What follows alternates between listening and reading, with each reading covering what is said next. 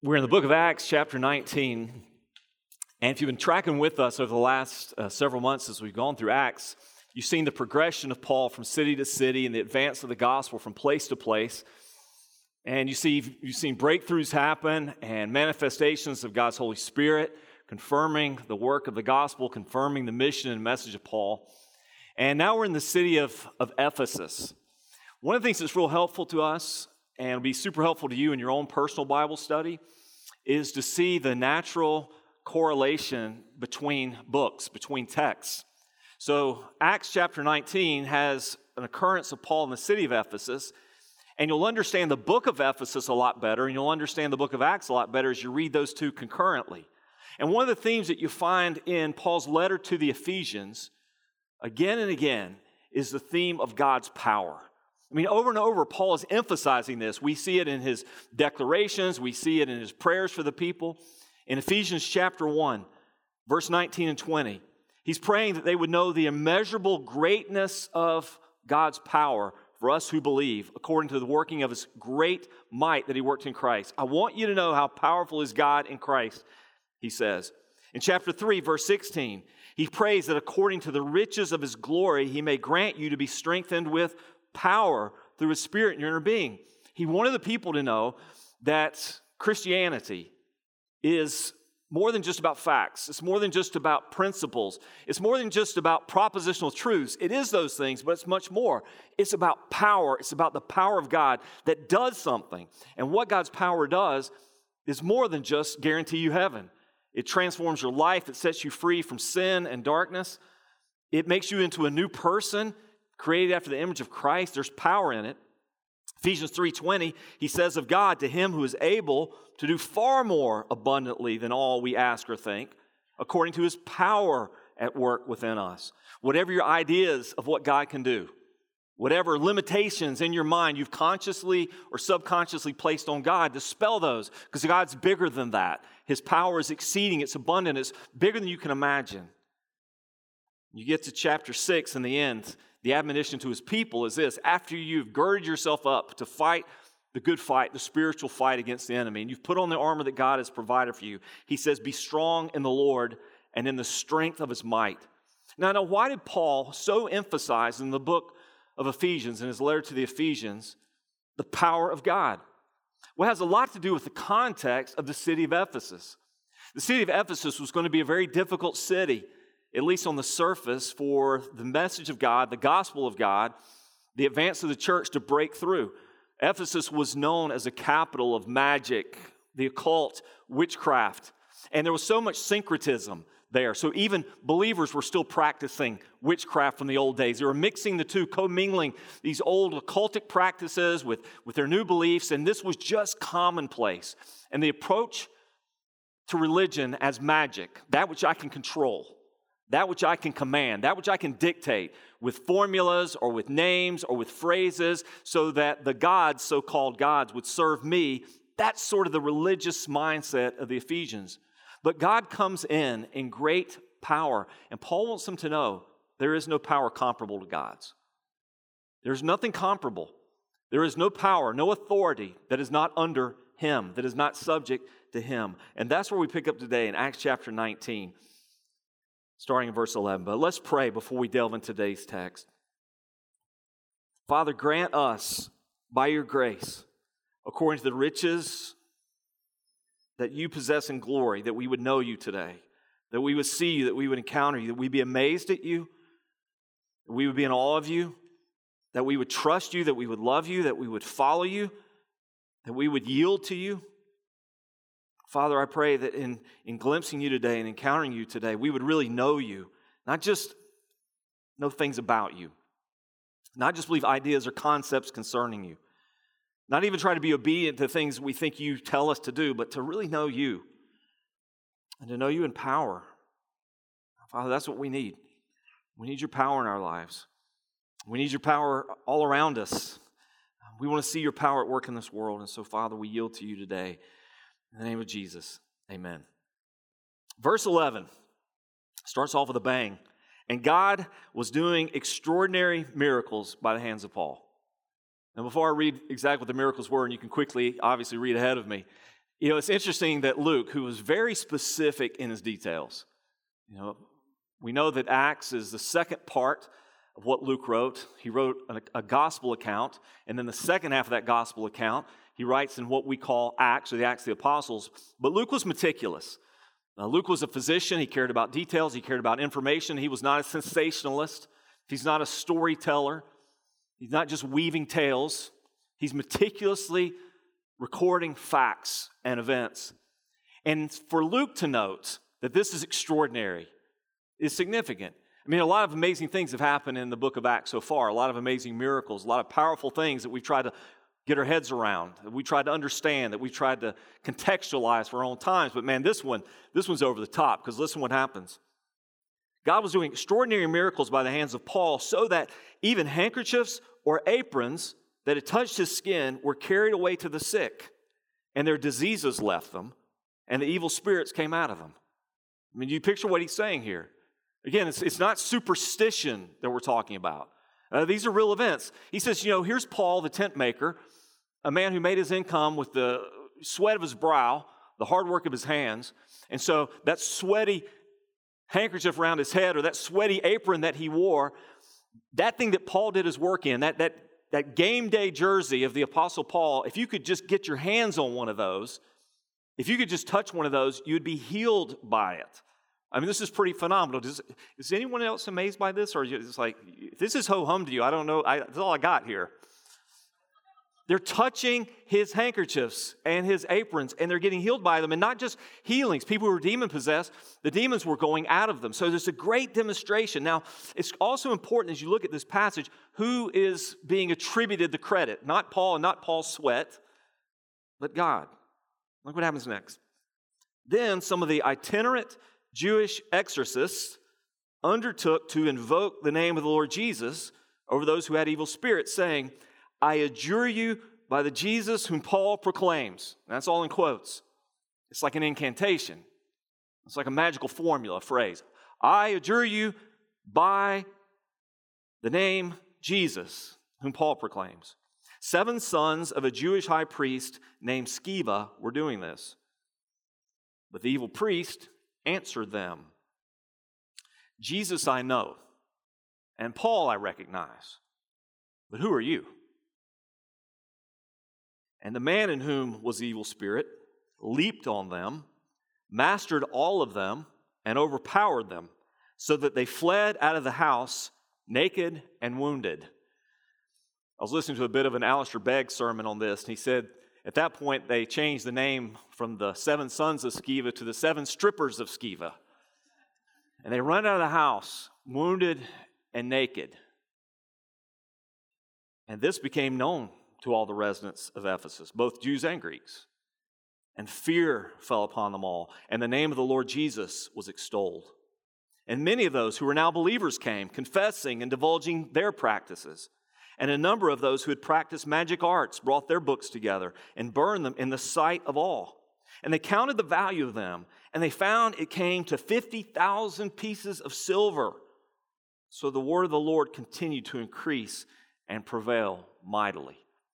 This is an incredible scene, the sort of thing that couldn't be ignored. People had to try to get their minds around it. And certainly it's recorded and preserved for us. We have to get our minds around it. What is happening in this text? Well, first of all, it's clear that God is doing something that's extraordinary. And I use the term extraordinary intentionally because it's outside of the ordinary. When you see these sort of miraculous healings in Scripture, there are really only 3 people that have ever been the tools, the instruments of healing like this. Jesus, for whom someone could touch simply the garments of his clothing or the tip of his garment and be healed. Peter, for whom they believed that even those for whom his shadow fell were being healed. And now Paul, whose dirty work clothes were healing people. Only those 3. So at least it makes it extraordinary. This is not typical. This is not usual. But as I said, it's not superstition here. Luke is not just recounting for us what people thought might have happened. He's not simply continuing the tale of mythology or legend. He's reporting. That's what Luke does. That's how Luke writes. He's reporting. So again, it's not superstition, but it's not typical. And so when I say it's not typical, we shouldn't expect this to happen in our day and age. And we shouldn't demand it to happen. Now, I will be more than willing to let one of you wear my sweaty coat when I get finished today, and I assure you it will be sweaty. It gets hot up here under these lights, but I don't think it's going to heal you in any way. But we shouldn't expect this to be the norm today. This shouldn't be a proof text that we would use to say, okay, that's how God works. That's what God does. God does stuff just like this. And if you think it's ridiculous that people would believe that God normally works in this way, you'd be wrong. I saw this ad today. I won't tell you the ministry, but you could get yours if you wanted to from Dayton, Tennessee. It would only cost you $10. After much demand, we decided to once again offer a prayer cloth to each person who sends in a donation of 10 or more from today through the end of the month. For $10, you can get one of these. He said, you may recall us sending out prayer cloths last year. We immediately began to receive testimonies for healing, breakthroughs, restoration, and finances. We have seen many miracles through prayer cloths, as did the Apostle Paul. These prayer cloths have been prayed over many times. I know the anointing of God rests upon them. It does not rest upon them. Nowhere in Scripture does the Bible say that God's anointing rests upon prayer cloths. And he even quotes the Scripture, Acts 19:12, which I just read. He says, I think we've shared this before. It bears repeating. I have an uncle who was diagnosed with cancer several years ago. He was told there's no hope. My mom gave him a prayer cloth. He received the prayer cloth, received his faith in God as a healer. He's still alive today. He works every day, has a smile on his face. That prayer cloth is still in his wallet, worn and torn. We want you to have one of these in your hand, your wallet, your home, wherever you need it to be. And they go on to add in bold print, finally, we have specific prayer cloths for military personnel, police officers, and children. So I don't know if those differ by color or type or texture, but they have a unique anointing for them. And this is a sort of idolatry. In fact, that's magic. And it's the very thing, and here's the horrible irony, the very thing that Paul is teaching against, the very thing that the power of God is coming against, this idolatrous sort of magic, is the very thing this person thinks that passage teaches. God is a God of power, and he's going to show you how his power far exceeds the powers of this world and what this world does. So we shouldn't expect it. It's not typical. It's not normal. Paul never advocated for this, by the way. Paul didn't promote this. Paul didn't profit from this. If he would have, if he wanted to, Paul could have easily abandoned tent making for prayer cloth distributing. Easily. He could have been a cottage industry here. But he didn't. We see nothing of the apostle saying you need to do this. This is simply what was happening. And Luke makes a point of it that it was clearly attributable to God. So while it's not typical, it wasn't advocated by the apostles, it does speak to one thing we need to realize. God can do whatever he wants to do. And in this moment, in time, and for those people, here's what God decided to do. God decided that to magnify himself, to make his name known, to put his power on display, to validate his messenger, to give credibility to the message of the gospel, that he would allow healings to take place or cause healings to take place through these cloths. So this is what's happening here. So then next you get these fake, and I put in parentheses because we don't know. Scripture doesn't tell us. We're not given descriptions of these. We're not given a theological explanation of these itinerant exorcists. So this is what they did. Itinerant, this was their business. This was their life, going from place to place, village to village, town to town, casting out demons. Now you can put that in quotes or however you want. Put an asterisk beside that. We don't really know. We don't know if they were simply fake or they were demonic. Exorcists, magicians, whatever. But they saw what's happening here. And basically they say, we want some of that. Now that's awesome. I mean, we got a thing going here that's working well for us. It's paying our bills. And people are buying into it. But that, man, if we could get something like that happening, that will take us to the whole next level. And so they want in on it. They undertook to invoke the name of the Lord Jesus over those who had evil spirits, saying, I adjure you by the Jesus whom Paul proclaims. Again, if you just want to make a simple note that will help you remember that, that's magic.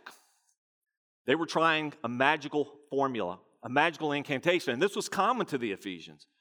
Certain secret phrases, secret names, secret terms. And if we could use them, if we could invoke the name, then we get something out of it.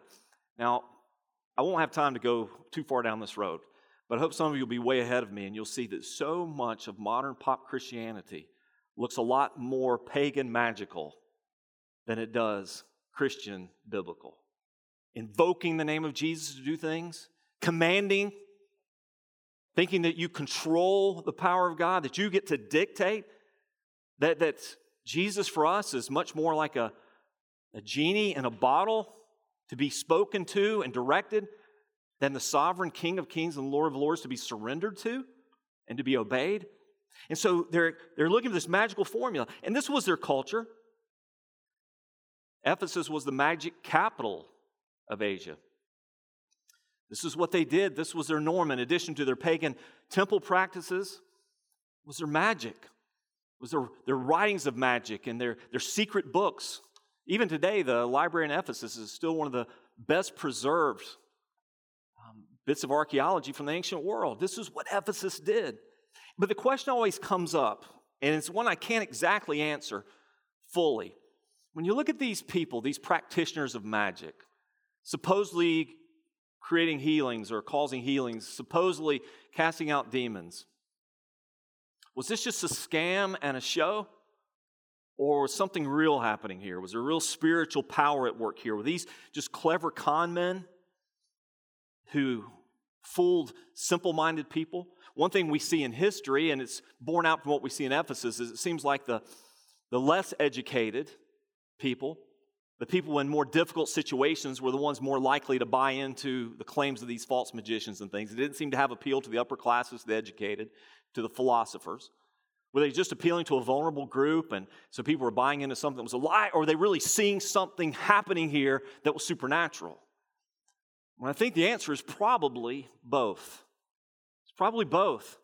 It shouldn't be outside of our understanding of how Satan might work in his twisted, broken, deceptive kingdom, that he might allow them some successes now and then to keep the lie going. Wouldn't that make sense to us? If they're his demons, and he's working in all this for the deception of people, to draw them further and further into darkness and into deception themselves, that he wouldn't grant them some victories along the way. Yeah, we'll pretend. We'll step out. We'll let you see some things. We'll create some powerful events. Satan is real. There's real spiritual power at work in this world. So the answer is probably both. So were they deceived people deceiving others? I think so. Were they also deceptive people intentionally deceiving others? I think that's probably true also. But something happens here that's different. And this is because of the intent of God. God's going to do something now that's just going to peel it all back for a moment. Not going to let this charade continue. Whether the charade is just their fakery or whether the charade is the limited, lesser power of the enemy. He's going to peel it all back. Look what happens next. They encounter an evil all of a sudden that's real. The text has a bit of, I think, intended humor in it. I think that's why what happened to them happened to them. And it seems as if in the text, the way that it's worded is when they spoke to that demon, they weren't expecting a response this time. They weren't expecting a voice to come back to them. So the demon speaking through the man that he possessed answers them. He answers them. Jesus, I know. Paul, I recognize. But who are you? And that ought to be chilling for a moment. I just want you to think on that for a second. In Jesus' ministry, who were the first to recognize who he really was? Doesn't mean they were saved, by the way. It doesn't mean they surrendered to him, yielded their will to him. But who were the first to recognize Jesus when he began to speak and lead? It was always the demonic. And he silenced them. That they knew the reality of this thing called Christianity, that they knew the real deal of who Jesus was and what was happening here, that they knew this cosmic conflict was taking place right before their eyes of the kingdom of darkness and the kingdom of light coming in, the kingdom of Jesus invading Ephesus. Man, they knew it full well. They encounter an evil that's real and it's beyond their ability to control. They don't get to dictate this one. And what does this evil spirit do? It exposes them as frauds. They're exposed now as frauds. Jesus, I know. Paul, I recognize. But who are you? And the man in whom was the evil spirit leaped on them, mastered all of them, and overpowered them. I just want you to picture the scene. There's 7 of them, one of him. After they try to cast that demon out of him, he jumps on them, overcomes all of them, beats them down till they're fleeing from the house, bloody and naked. I mean, if you want to talk about a humiliating, disgraceful defeat, I mean, I don't know if they could ever perpetuate that itinerant exorcist, charade deal somewhere else, somewhere down the line, if word didn't spread, but it's over in Ephesus. Game over now for them. And they go fleeing out of there. But beyond just being an interesting story for us, or like wow, that's crazy, man. There's some application here. And I want you to think about it for a moment. In no particular order, I want you to realize that you and I can fake it in this world. I mean, Christians and non-Christians, we intermingle sometimes. We, as Jesus said in his parable, we grow up together like wheat and tares, and it's kind of hard to tell the difference until the harvest comes. And people are just easy to fool sometimes. It's not hard to fake being a Christian and in group settings, in church settings, just don't say certain words anymore. Learn to say certain things you didn't used to say before. Stand when you're supposed to stand, sit when you're supposed to sit, close your eyes when everyone else is doing it, sing when they're singing. It's not hard to play along. And you can learn the basic answers. If you're sitting in a life group and somebody asks a question, there's a 50-50 chance the answer is Jesus. You can get this, you can game this, but you can't game it in the spiritual world. You can't. There's a reality here. There's an unseen world. In the physical, material world, we can put it on all day long. That's why Jesus said, there'll be many that will say to me on that day, Lord, Lord, didn't we do all these things? Didn't we game the system? Depart from me, I never knew you. But in the spiritual world, maybe you never thought about this, but you're known. There's no faking it there. And also think about this in terms of our approach to Jesus. Is it a magical approach, or is it a servant approach? A magical approach in that here's what Jesus can do for me. I come to Jesus because I want him to do these things for me. And so much of the gospel, so-called gospel that's presented in our age today is a magical approach. You come to Jesus, you can lay claim to these things. You can speak these things into existence. You can declare these things. You can be as God in your world, and Jesus will serve all these things to you. Is it a Jesus you can use, or is it a Jesus who comes in and conquers and then rules? He conquers us and our defiance and our resistance, and he conquers us and our rebellion against him, and he conquers the sin that has so gripped us and has so dominated us and so dictated our lives and our future, and he sets us free, and we now follow him. Which is it? King Jesus or servant Jesus? The one that submits to my will or the one that I submit to? It's a whole different approach. Years ago, I preached at a student conference from this text, and I titled it intentionally provocatively, but not meaning to be crude or to diminish the text. But I titled the message, "Who in Hell Are You?" And the idea came from this text. Do the demons of hell even know who you are? Think about that for a moment. Obviously, Jesus they knew, and Paul they knew. Why did they know Paul? And Paul had been ripping up their kingdom through the power of God for a long time now. From the moment of his conversion to Antioch, from Damascus to Antioch, to Corinth, to Ephesus, ultimately to Rome, and he's turning their world upside down. The kingdom of darkness is being beaten back, and the kingdom of light's coming. They know full well who Paul was. Do the demons of hell know your name? Do they have any reason to know who you are? Do they know that you changed sides? Do they know that they lost you? Because all of us at one time were part of the kingdom of darkness. That's what our salvation is. It's deliverance from darkness to light. Have you been lost to that kingdom? Has their team lost one? Or do they have no concern for you because they know what team you're still on?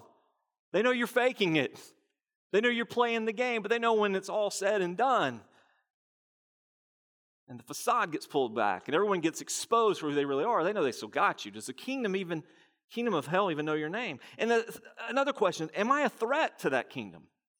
If they know they lost me, and so now they can do nothing to gain me back, once I've been delivered from that kingdom of darkness, that kingdom can't yank me back in.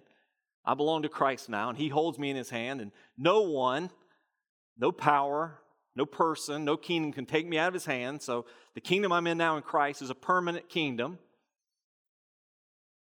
But am I any threat to that kingdom? Am I any threat to that kingdom now? I mean, they know I'm not on their team anymore, but no big deal, no loss. At least he or she's not doing anything for the other side. Like a lot of you, I spent my time yesterday in that cathartic fall tradition known as Saturday football. And one phrase just sort of struck me that I would hear different times during the games regarding different players. I'm not going to tell you the players because I don't want all y'all to get all cocky about Alabama fans, but I heard them talking about game planning. You got a game plan for that guy. Man, you got to know where he is all the time. So in a critical play, you don't allow him to scramble. No, sorry, that's my hard feelings from yesterday. In a critical play, you don't allow him to scramble for a first down because you got a game plan for him. Does hell have to game plan for you? I mean, think about that. The kingdom of hell is always strategizing around where Paul was going to go next. What can we throw in his way?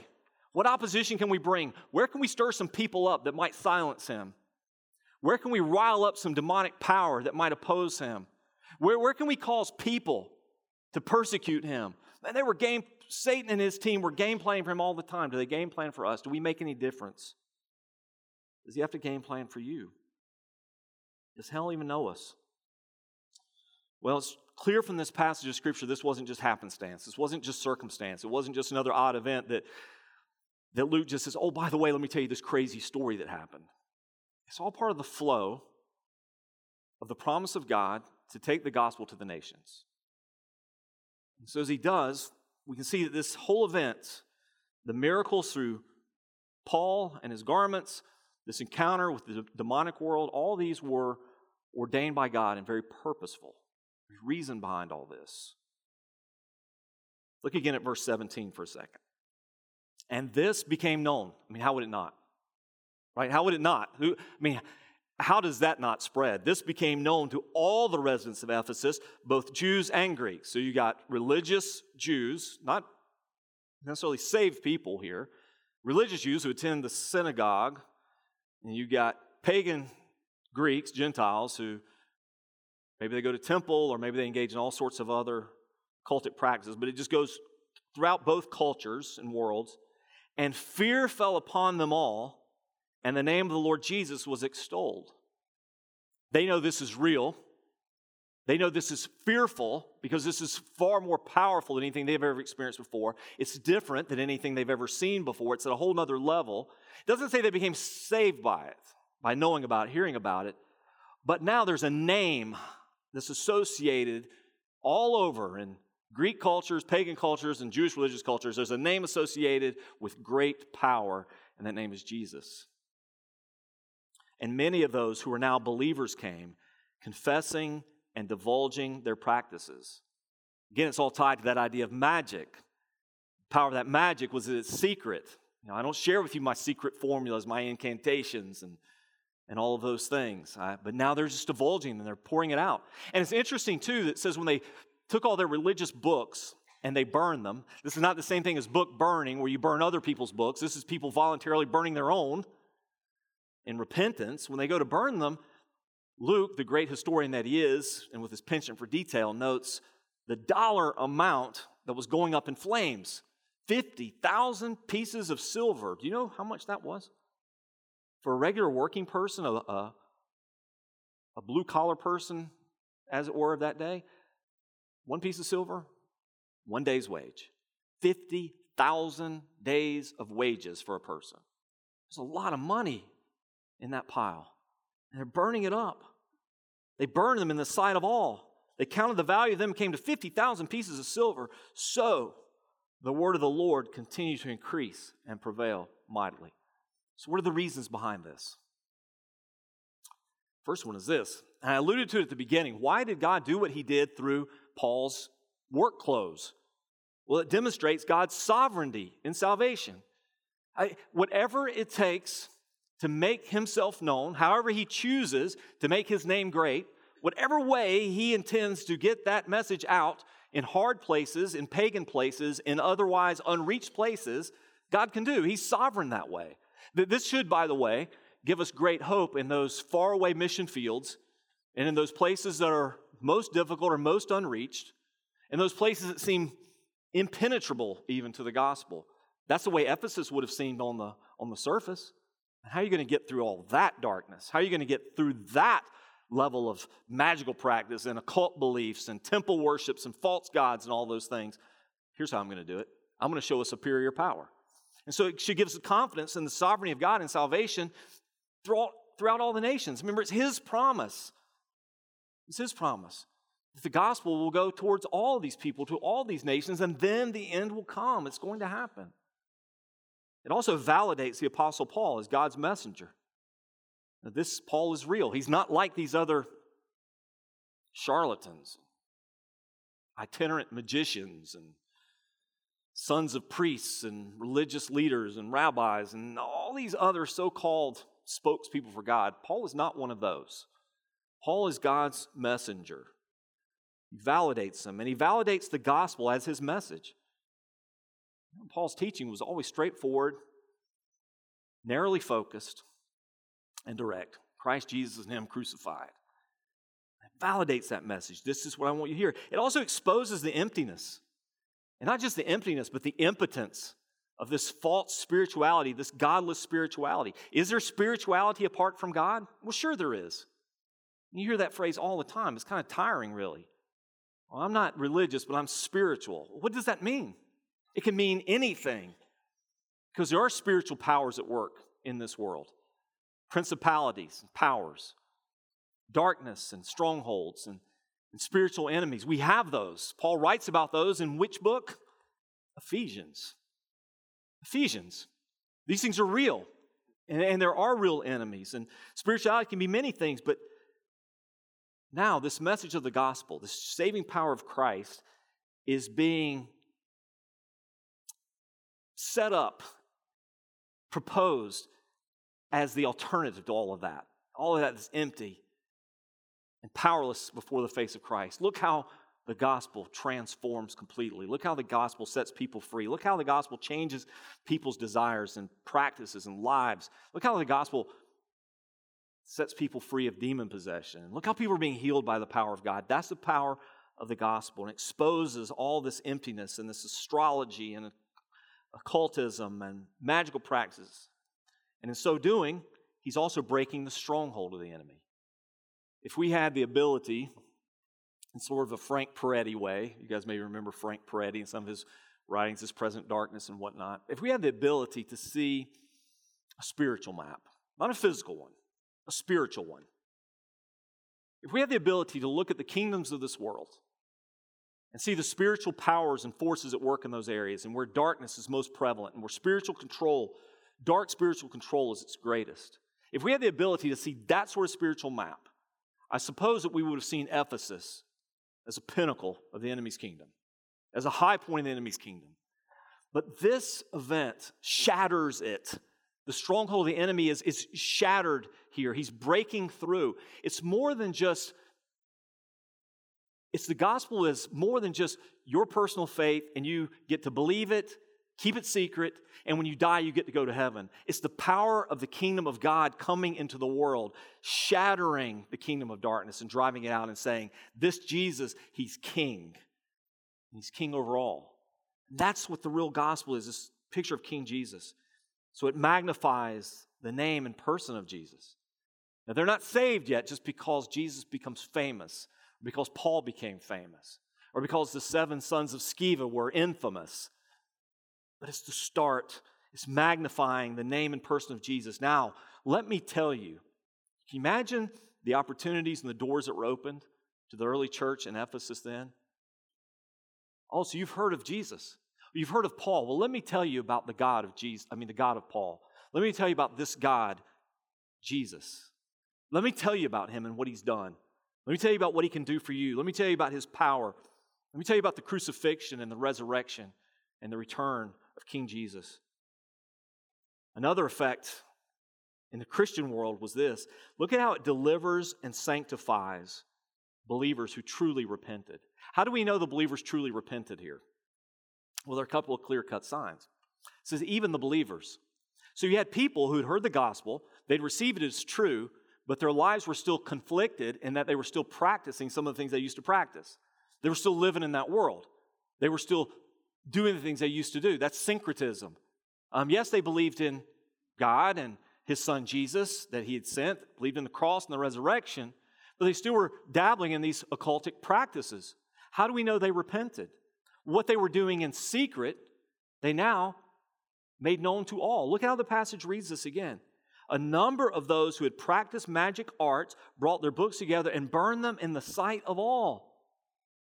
That which was hidden is now public. That's real repentance here. That's confession and repentance. Those things in secret in the dark are not gripping them anymore. How do we know when we've genuinely confessed and repented? When those things which God has exposed, we don't mind coming to light. Where does Satan work best? In the hidden shadows of our lives, the dark places of our lives. Now, I don't suspect that I don't expect that any of you are practicing magical things. I hope that would not be the case. That you're not dabbling in things like Ouija boards and astrology charts and fortune telling, which could be simply a scam. This could also be entry points or active points for real spiritual power work, because there's real spiritual darkness in this world. I would hope that none of you are dealing with that in secret or in the darkness. But if you've got secret sins that are captivating you, until those things come to light and you put them down, you've not really repented. Biblical repentance is not a perpetual state of feeling bad over my sins or feeling guilty. That's never been the mark of real repentance. Well, I feel guilty all the time for what I'm doing. That's not repentance. Repentance, putting it down. Throw that stuff into the fire and let it be consumed. And real repentance, by the way, is a costly thing. We should never think that repentance will be easy. It's costly. I imagine there was more than one shaking hand dropping a very expensive book of formulas and magic and incantations into that fire. Some they paid a great deal for from some traveling itinerant exorcist or such. 50,000 pieces of silver they placed worth of stuff in that pile that day because they didn't care, because they're leaving it behind. When you really repent, you stop caring about the cost of what you're leaving behind. You put it out there.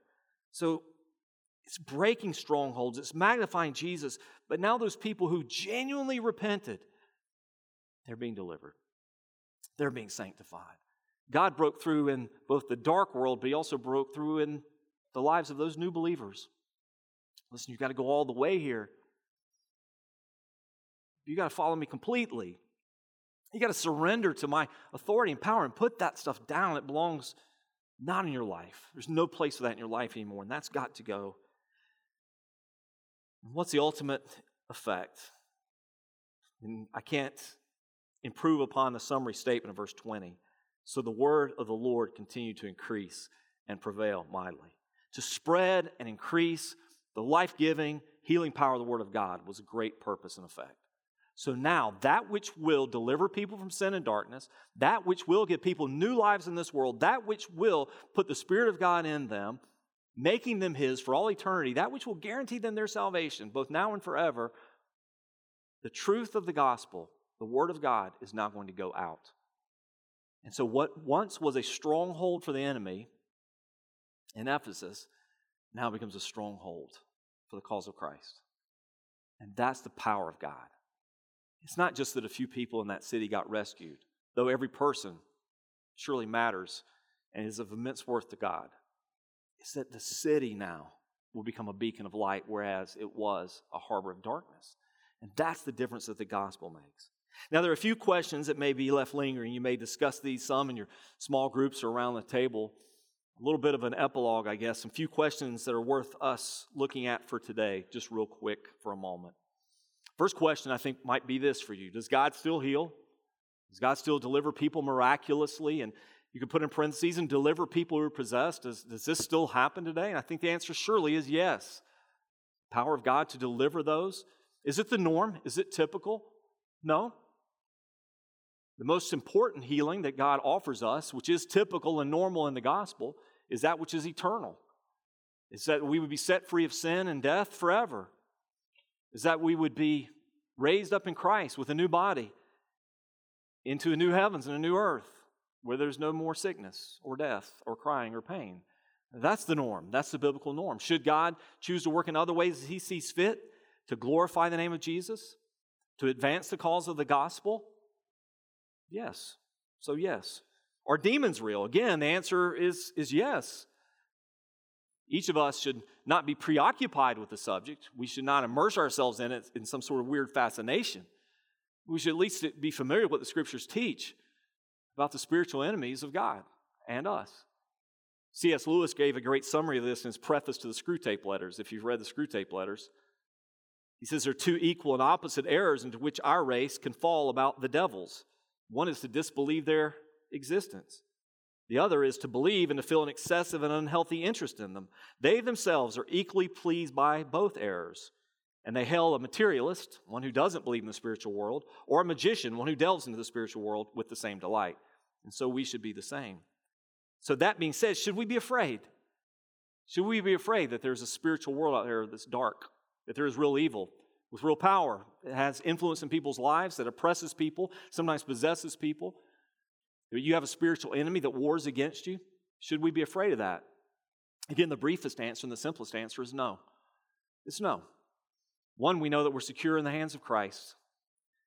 Worst thing that the enemy could ever do to us is to take this earthly life. But he can't take our soul, can't take our relationship with God in Christ, can't change our eternity. In fact, even in this world, he can't touch us apart from the will of God, the permissive will of God. And we know and we see from Scripture that whether it was from the mouth of Jesus or the mouth of the apostles or the mouth of the 72 after, that those demon forces obeyed the voice of those who represented God in Christ. And they're submissive to that, and there is no comparable authority. One of the great myths of evil in this world today is that there's a dark and evil coexisting and battling it out for the souls of mankind. There is not. There is one great power, and every other power, material or spiritual, submits to that power. So be afraid? No, greater is He that's in us than he that's in the world. And we belong to Him. So how then should we live in light of this evil all around us? I mean, if this is real, okay, if this is a glimpse back behind the curtain, as it were, if this is a peel back to not just some weird occasion in the first century book of Acts, but man, we have a real enemy out there. And sometimes that real enemy reveals himself. How do we live in that sort of world? Well, we need to remember what is the normal, typical, routine, as it were. And routine doesn't mean that it's not critical, valuable, and essential. What is the normal way that God has sent us and calls us to minister in this world, to live in this world? Well, think of Timothy. So Timothy's a young apprentice of Paul, right? And think of the connections, the dots here. So the book of Acts describes this ministry when the church is established in Ephesus. It tells us that Paul spent some years in Ephesus. The letter to the Ephesians describes some of the challenges of the believers then and now in Ephesus and some of the primary teachings of the gospel. And then Timothy, who becomes a pastor in that city. He becomes a leading spiritual leader in that city after Paul is gone. And what does Paul tell Timothy? 2 Timothy chapter 2, verse 24. The Lord's servant must not be quarrelsome. So we're not out there just to argue and fight it out. Not quarrelsome. Kind to everyone. Think of context here. Kind to everyone. Kind to everyone. Able to teach. Patiently enduring evil. And enduring doesn't mean tolerating or condoning. The idea of enduring evil is not letting that evil defeat you or discourage you. Don't despair because you live in evil times, Timothy. Enduring evil, correcting his opponents with gentleness. What is the primary way that God will use you and me to overcome the evil that's in this world? What's the primary way? As we serve Him, we treat people with kindness, gentleness, and we teach. We tell the truth. And we're not dissuaded or discouraged or made fearful or become despondent or in despair because of evil, but we correct. We correct. We teach what is true. We correct what is false. We do this with gentleness, consistency, perseverance. We just do this. We show the love of Christ. We teach the truth of Christ. We deny the enemies of Christ.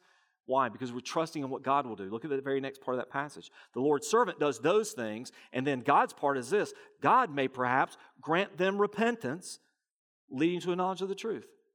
I must do what I must do. I will trust that God will do what only God can do, that God would grant them repentance and breakthrough, so that they, now their responsibility, may come to their senses and escape from the snare of the devil after being captured by him to do his will. That doesn't mean there aren't times where a Christian might not encounter a demonic force and might have to actually cast that spirit out. It's never happened to me in 20-something years of ministry. I've prayed with people who I thought were demon-oppressed, even encountered a person I thought might be demon-possessed and prayed. Had nothing encounter like this. I didn't come out of there bloody or beaten, and I heard no voices back. But I do know this, our normal, everyday work in this world, kindness and gentleness, truthfulness and confidence, teaching and correcting, lifting up Christ, telling the gospel, standing against what's false, trusting that God would grant repentance and breakthrough so they come to their senses and be delivered from evil. This is what God has called us to do in this world. And this is what we must do as His ambassadors. Why? Because there's power there. There's power there. Paul wasn't suddenly telling Timothy to do something that was without power. He wasn't contrasting. Now, I did things powerfully, like with cloths and handkerchiefs. You do things unpowerfully. You teach and you talk and you correct. No, he's saying this is God's power. You and I have to believe there's power in the Word of God, properly taught. We've got to be ready to teach it. We've got to be ready to say, this is what God says. We also have to be ready to correct. Say, no, that's wrong. That's not what the Bible says. That's not true. No, God has not promised to deliver you through a cloth held in your pocket. That's magic. That's not Christianity. That's not biblical Christianity. We teach, we correct, and we do it with gentleness, and we do it again and again, and we never despair. We never concede. We never condone. We never give up in the face of evil, because that's where God's power is. And if God should choose to exert His power in some other way that we would call remarkable, extraordinary, then so be it. We will let God do what God chooses to do, and we will continue to pray every day for those people who are captivated by sin, captivated by deception, captivated by evil, would, because God granted them such, come to their senses and be delivered from the snare of the devil. Let's pray together this morning. Father God, I pray that even now that you stir us up to what you would have us to do as your people. Father, forgive us for despairing sometimes in the evil that we see all around us and the culture in which we live, and fearfulness of what the future might bring or the world our kids might grow up in. But instead, Father, see our role as for such a time as this, able and ready to teach, able and willing to correct. Father, guard us against our bent sometimes to be quarrelsome and contentious. May we do what we do with kindness, even gentleness, all the while trusting that you, Father, would grant repentance. Your power at work as we unashamedly tell the truth, as we boldly correct falsehood and error and lies. Father, all the while praying that people who are exposed to us because of the words that we share, because the lives that we live that verify those words and validate them, will come to their senses and be delivered. Father, may this be so of us. Listen, as you respond today, just for a moment, you've got to respond in some way. Your response to what you've heard today will either be dismissive and you just let it go, slips through your fingers, or in one ear and out the other, or you respond in some actionable way. There are a lot of different ways that you and I might be responding today, that God may have taken a part of this text and by His Spirit attached it to your life. And I don't know what that way is, but you and Holy Spirit of God do, so respond appropriately. Are there some things that are hidden in darkness that need to be brought to light, need to be confessed, and need to be repented of?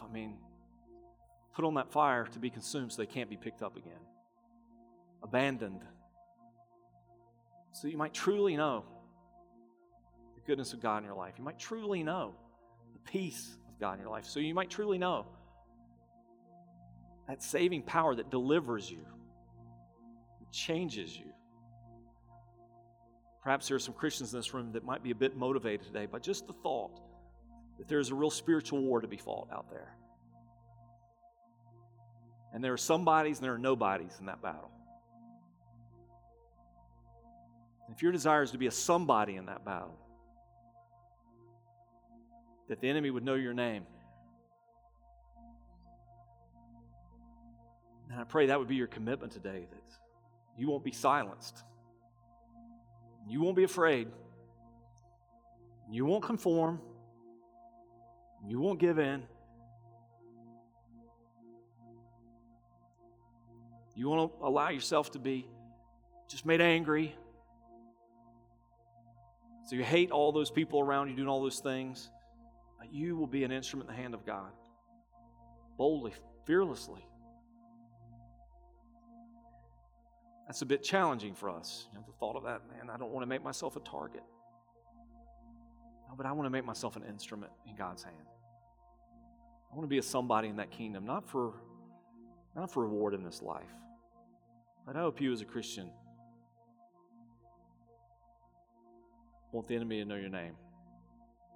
I don't want there to ever be an occasion where the enemies of God, future residents of the lake of fire, will ever be able to say of me, I know Jesus. Apostle Paul will recognize, who are you? Maybe you're here today and you're not a believer yet. I want you to know in salvation there's real power. If you've never heard the whole story of the power of God in the gospel, I hope you'll hear at least this morning. The same power that took Jesus, who was crucified and buried, laying in that tomb, and 3 days later was raised. The same mighty power that brought him back from the grave physically, not just spiritually, not just the spirit of Jesus, but Jesus who walked out of that grave physically. That same mighty power that resurrected Jesus is a power that works in those who believe. It works in those who believe. That's a whole lot more than just punching your ticket to heaven one day, just in case heaven's real. That's about a transformation of your life right now. It says you can be a resurrected person. You don't have to be who you used to be. You don't have to do the same things you used to do. God can set you free. That's the power of God. The gospel has the power to free us from our sins and to forge in us a new life. Will you say yes to that power? Every other power is insufficient. And every other power will one day yield to that power, that great power. Every knee will bow and every tongue will confess that Jesus Christ is Lord. And that power is available to you today to change your life, to set you free, forgive you of sins, to make you new. Will you trust in it today? Father, may our response be worthy of your message to us today by your Holy Spirit, through your word, and we respond as we should, whatever way that is, Father, and be obedient, be doers of this word, and not hearers only. I pray in Jesus' name.